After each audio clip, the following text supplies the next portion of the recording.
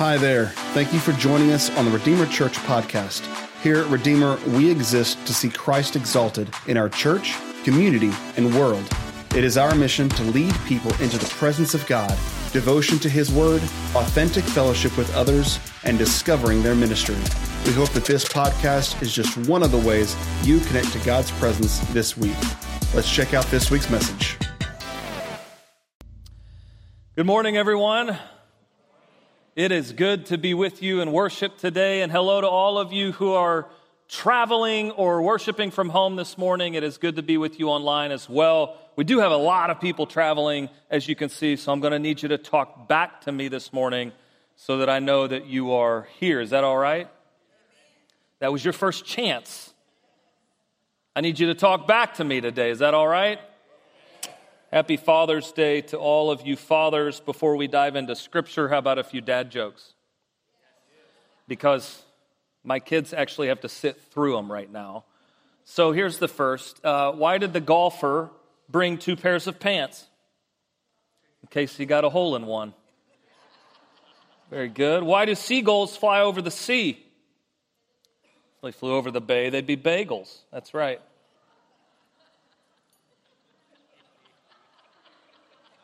Somebody got real tickled by that one. All right. What do you call a pencil with 2 erasers? Pointless. What vegetable is cool but not that cool? Cucumbers aren't cool. It's a radish. This one's a commonly known joke. How do you make a Kleenex dance?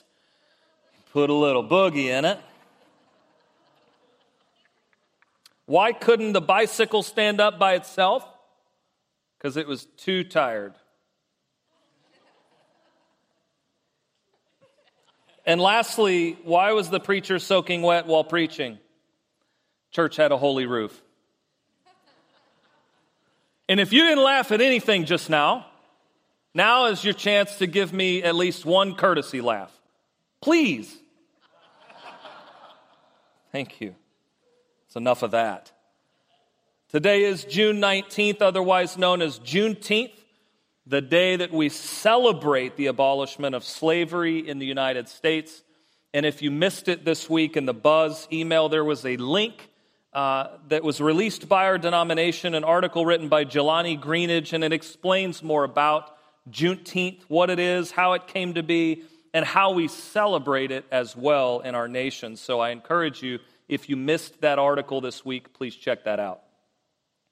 We continue on our journey through Romans. Today we'll be in Romans 6, 1 through 14, if you'd like to turn there. And if you have missed any of the messages in this series throughout this summer, that's why we have our sermon archives online, so that you can go watch and catch up and view whatever you missed. Today's passage continues Paul's description of the new life that we live in Christ, having been justified by faith. Remember, previously in 5, 1 through 11, the justified live in the context of peace and reconciliation with God. And from 5, 12 to 21, because of God's grace, we have life in Christ Jesus rather than death in Adam. Romans 6. Before I read the text, I'm going to ask you a question. Who recognizes these kids? Go ahead. Yeah, show of hands if you know who we're talking about here. This is part of the cast of Stranger Things, which is currently the top watched Netflix series in 93 nations. Andrea and I don't watch a lot of TV until the summer. Things slow down a little bit for the kids, and we can kind of hit the couch and relax a little bit, and we are watching Stranger Things. The setting is in the 1980s. A group of young friends witness supernatural forces and secret government exploits. As they search for answers, they unravel a series of extraordinary mysteries, this sci-fi stuff. I don't know why we're watching it. At least once per episode, I look at my wife and go, why? I hate this. It's so scary. We don't like scary stuff. And every episode, part of it I'm watching like this. I hate it. And what I really hate about scary shows is when the scene goes completely quiet and the camera zooms in and you know something's about to jump, and so you prepare yourself, and then when it jumps, the cello makes that loud noise like, whoa. That was pretty good. That's what it sounds like. And the thing jumps, and then I jump off the couch. It's terrible. I hate it. And in the show, if you've seen it, you know what I'm talking about. There's an alternate dimension that parallels the human world, and this alternate dimension is a very dark place. Very dark. And from the episodes we've watched, I've picked up on the fact that this darkness is ever present, all powerful. It is inescapable. Everywhere these kids go, the darkness is seeming to follow them. They can't get away from it. And here's how this illustration applies to this sermon. This is often how a Christian perceives sin. Right? I mean, this is how we perceive sin. Can feel ever-present, all-powerful, and inescapable. And this is Paul's primary concern with Romans 6, 1 through 14. A Christian is free from the power of sin and death. Preaching to one person right now. Say this with me. A Christian is free from...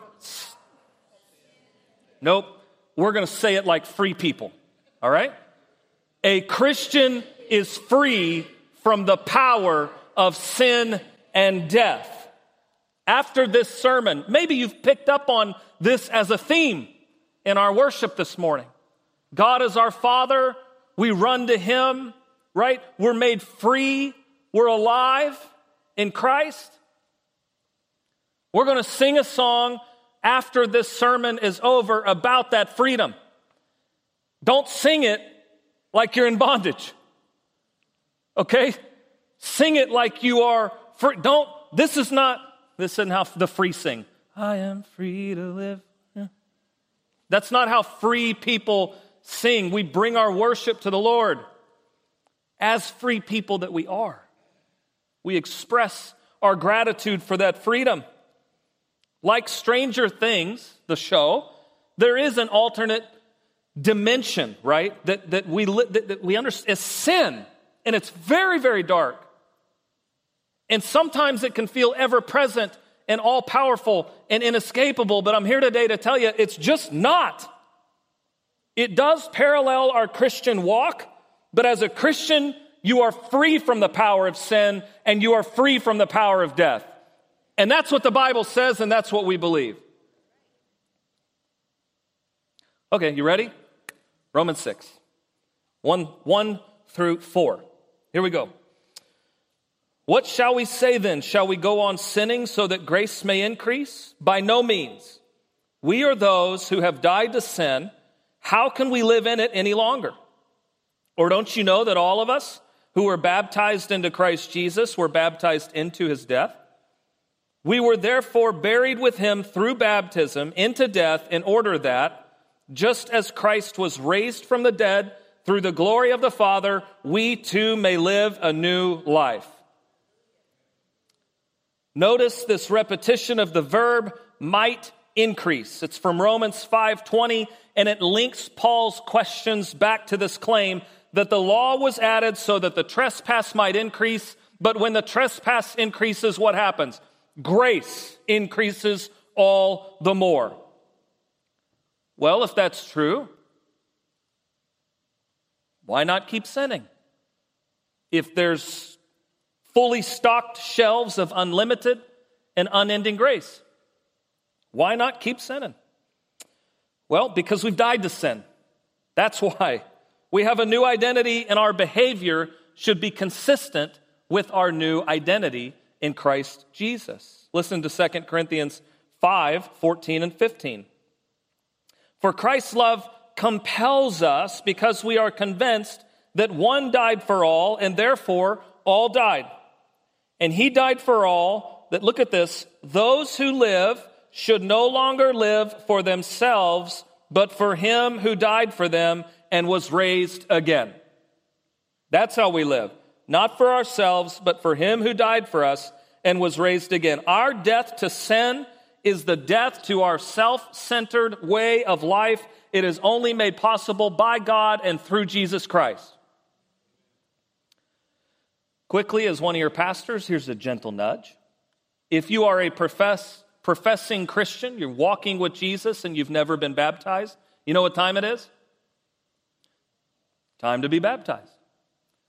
What a joy it would be to share that moment with you, that sacred moment with you in this journey that you are on with Jesus. We are called to be baptized. Verse 5. For if we have been united with him in a death like his, we will certainly also be united with him in a resurrection like his. For we know that our old self, how about everybody says old self? Our old self was crucified with him so that the body ruled by sin might be done away with, and that we should no longer be slaves to sin, because anyone who has died has been set free from sin. My goodness, isn't this good news? One day, believers will be united with Christ in the likeness of his resurrection. And one of my favorite words this week, as I just stared at this passage, as I prayed, Holy Spirit, open my eyes, give me new, fresh revelation on this word. In particular, one word leapt out of my Bible, and it's right there in the middle of verse 5. It's the word certainly. Certainly. Although this promise will be fulfilled in the future, we should feel no doubt or uncertainty. Here's more certainty in Paul's tone. He says, we know that our old self was crucified with Christ. We don't wonder. We know. We have certainty. And Paul's language frequently refers to the old self and the new self. Perhaps you know 2 Corinthians 5:17. Therefore, if anyone is in Christ, the new creation has come. The old has gone. The new is what? Here. The old's gone. The new's here. In the NIV, the new is here. That's maybe how your Bible reads, but I took a moment this week and I looked at this passage in the Greek. And this is really fun because it's really fun. Look, it says, Idu gaganen kaina. Say that with me. That's great. Very good. This doesn't mean the new is here. Yeah, the new's here. If the old's gone, the new's got to be somewhere, right? I understand that. That's how the NIV packages this passage to help us understand the new is here, but it's bigger than just being here. It means, behold, look, come and see, the new is born. We're talking about not just the presence of here, but creation of something new from Christ Jesus, through Christ Jesus, because of Christ Jesus. For something new to be reborn in me, something's got to die. And it's the old self. It's the old Adam. I always hesitate saying my own name and identifying with that because you think I'm in Genesis right now. I'm talking about me. My old self is gone. The pre-Christian me has been crucified with Christ. Meaning anytime we are tempted to sin, we're tempted to sin, right? Is it just me? We're tempted to sin. Anytime you and I are tempted to sin, it is not your pre-Christian self making a major comeback. It's not the old Adam swinging elbows and saying, I'm back. No, that Adam was crucified with Christ. It is no longer he who lives, but it is Christ who lives in me. So when I'm tempted to sin, it's not the old person coming back. It's not that we're supposed to sit there and think, Am I really a Christian? Does God really love me? Do I really know Christ? It's not to make us doubt our salvation when we're tempted to sin. All we need to remember when we're tempted is that you are a new creation, period. And when you're tempted, you're just still getting acclimated to that new heart. That's what that is. It's not that you're a bad person. It's not that you're unworthy of God's love. It's not that you need to sit around and think, wait. Did the redeeming work of Christ actually work in me? Yes, it did. We're just getting acclimated with that new heart. Remember God's promise when we're tempted. This is 1 Corinthians 10, 12, and 13. I'm out of breath. Need a second.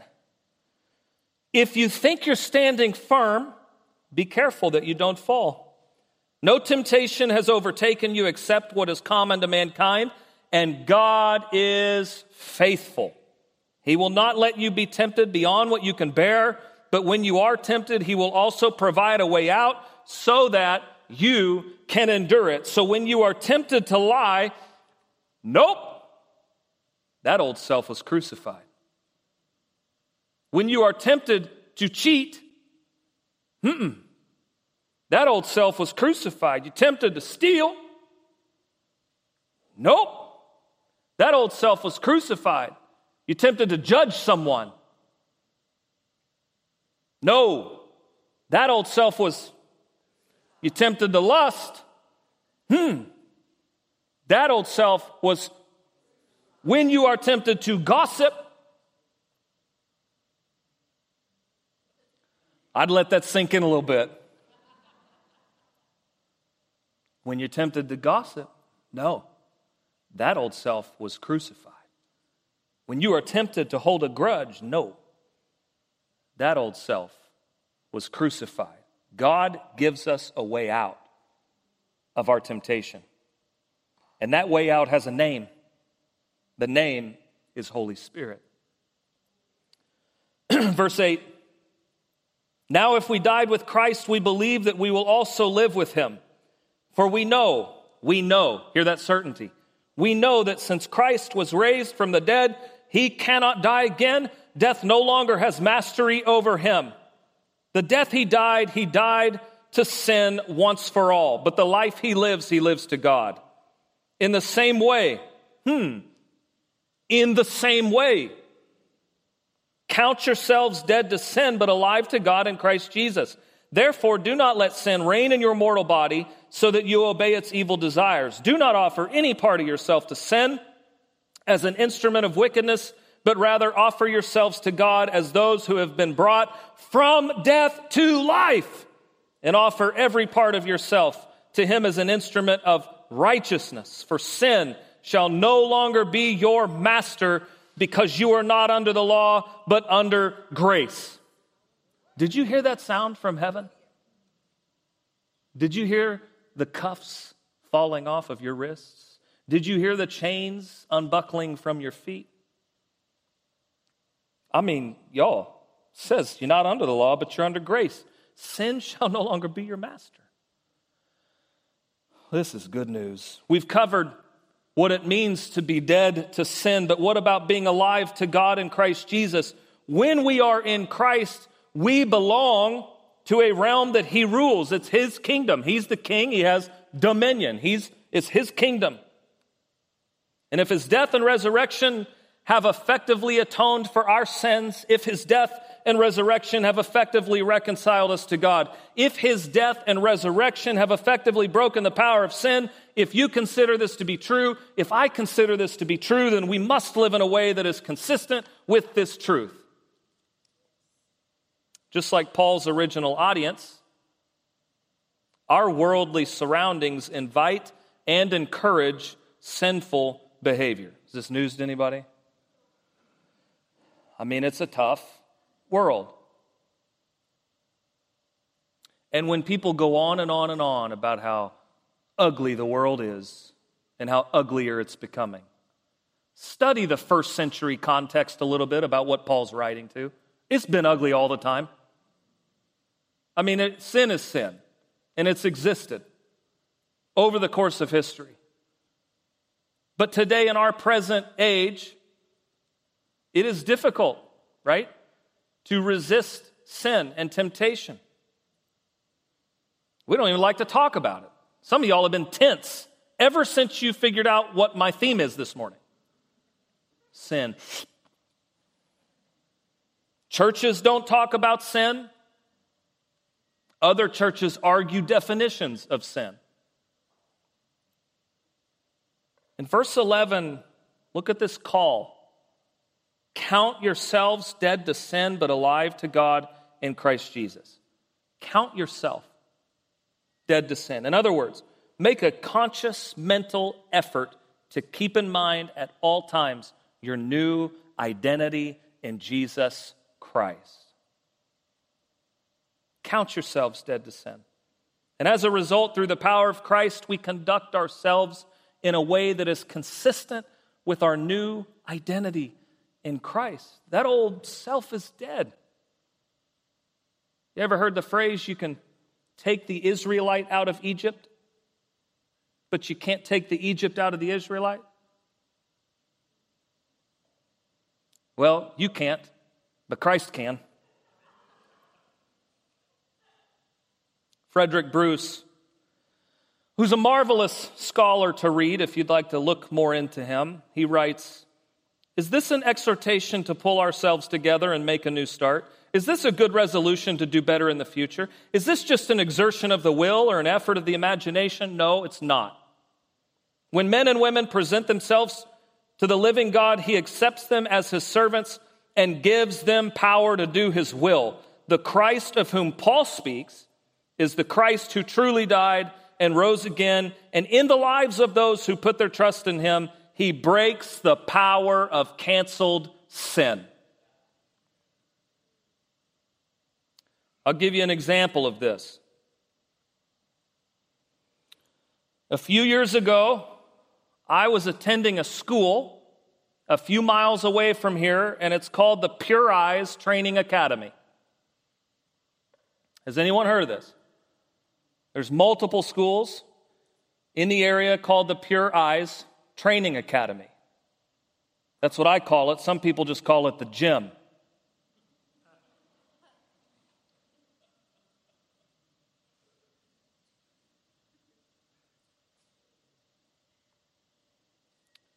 To maintain pure eyes at the gym these days, you got to keep your eyes on God. Literally, you got to walk around the gym like this.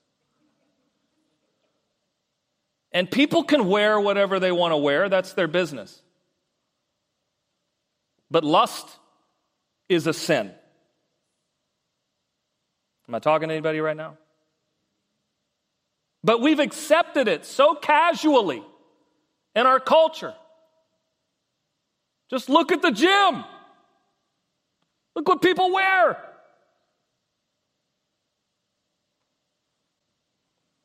That particular gym is an invitation for a daily eye workout. I'm trying hard to present this in a comical way. Y'all got to help me out. So you know what I did? I worked out blindfolded. I'm just kidding. I quit my gym membership. And I figured out new and creative and weird ways to work out at home. So what about your memberships? What about your subscriptions? What about your relationships? What about your routines? What about your habits? What about your spending? What about your Friday nights? I'm not trying to step on your toes unless you're sliding them over here. All I'm asking is there one minor adjustment that you could make in your life that would set you free from temptation to sin so that your conduct will be consistent with your new identity in Jesus Christ? Is everybody okay? Everybody take a deep breath and exhale. This now concludes another sermon at Redeemer Church on sin. And we made it. But I'm not done yet. Will you stand to your feet? As you do, I'm going to read another translation of Romans 6, 1 through 14 over you. And I invite you to let this sink in today, and if necessary, reclaim this over your spiritual life this morning. If you're comfortable, you can even reach out your hands and just receive these powerful truths from God to your life today. What do? Do we keep on sinning so God can keep on forgiving us? I should hope not. If we've left the country where sin is sovereign, how can we still live in our old house there? Or didn't you realize that we packed up and left there for good? That's what happened in baptism. We went under that water and we left the old country of sin behind. And when we came up out of the water, we entered into the new country of grace, a new life in a new land. That's what baptism into the life of Jesus means. When we're lowered into the water, it's like the burial of Jesus. When we're raised up out of the water, it's like the resurrection of Jesus. Each of us raised into a light-filled world by our Father so that we can see where we're going in our new grace-sovereign country. Could it be any clearer? Our old way of life was nailed to that cross with Jesus, a decisive end to that sin, miserable life, no longer captive to sin's demands. What we believe is this: if we get included in Christ's sin-conquering death, we also get included in his life-saving resurrection. We know that when Jesus was raised from the dead, it was a signal of the end of death as the end. Never again will death have the last word. When Jesus died, he took sin down with him, but he brings God down to us. From now on, think of it this way. Sin speaks a dead language that means nothing to you. God speaks your mother tongue, and you hang on every word. You are dead to sin and alive to God. That's what Jesus did. That means you must not give sin a vote in the way you conduct your lives. Don't give it the time of day. Don't even run little errands that are connected with that old way of life. Throw yourselves wholeheartedly and full time. Remember, you've been raised from the dead into God's way of doing things. Sin cannot tell you how to live. After all, you're not living under that old tyranny any longer. You're living in the freedom of God. So, let's worship like the free people that we are. Amen. Once again, thank you for listening to the Redeemer Church podcast. To stay connected to all that God is doing here at Redeemer, visit our website at redeemertulsa.org or connect with us on Facebook, Instagram, and Twitter. Have a blessed week.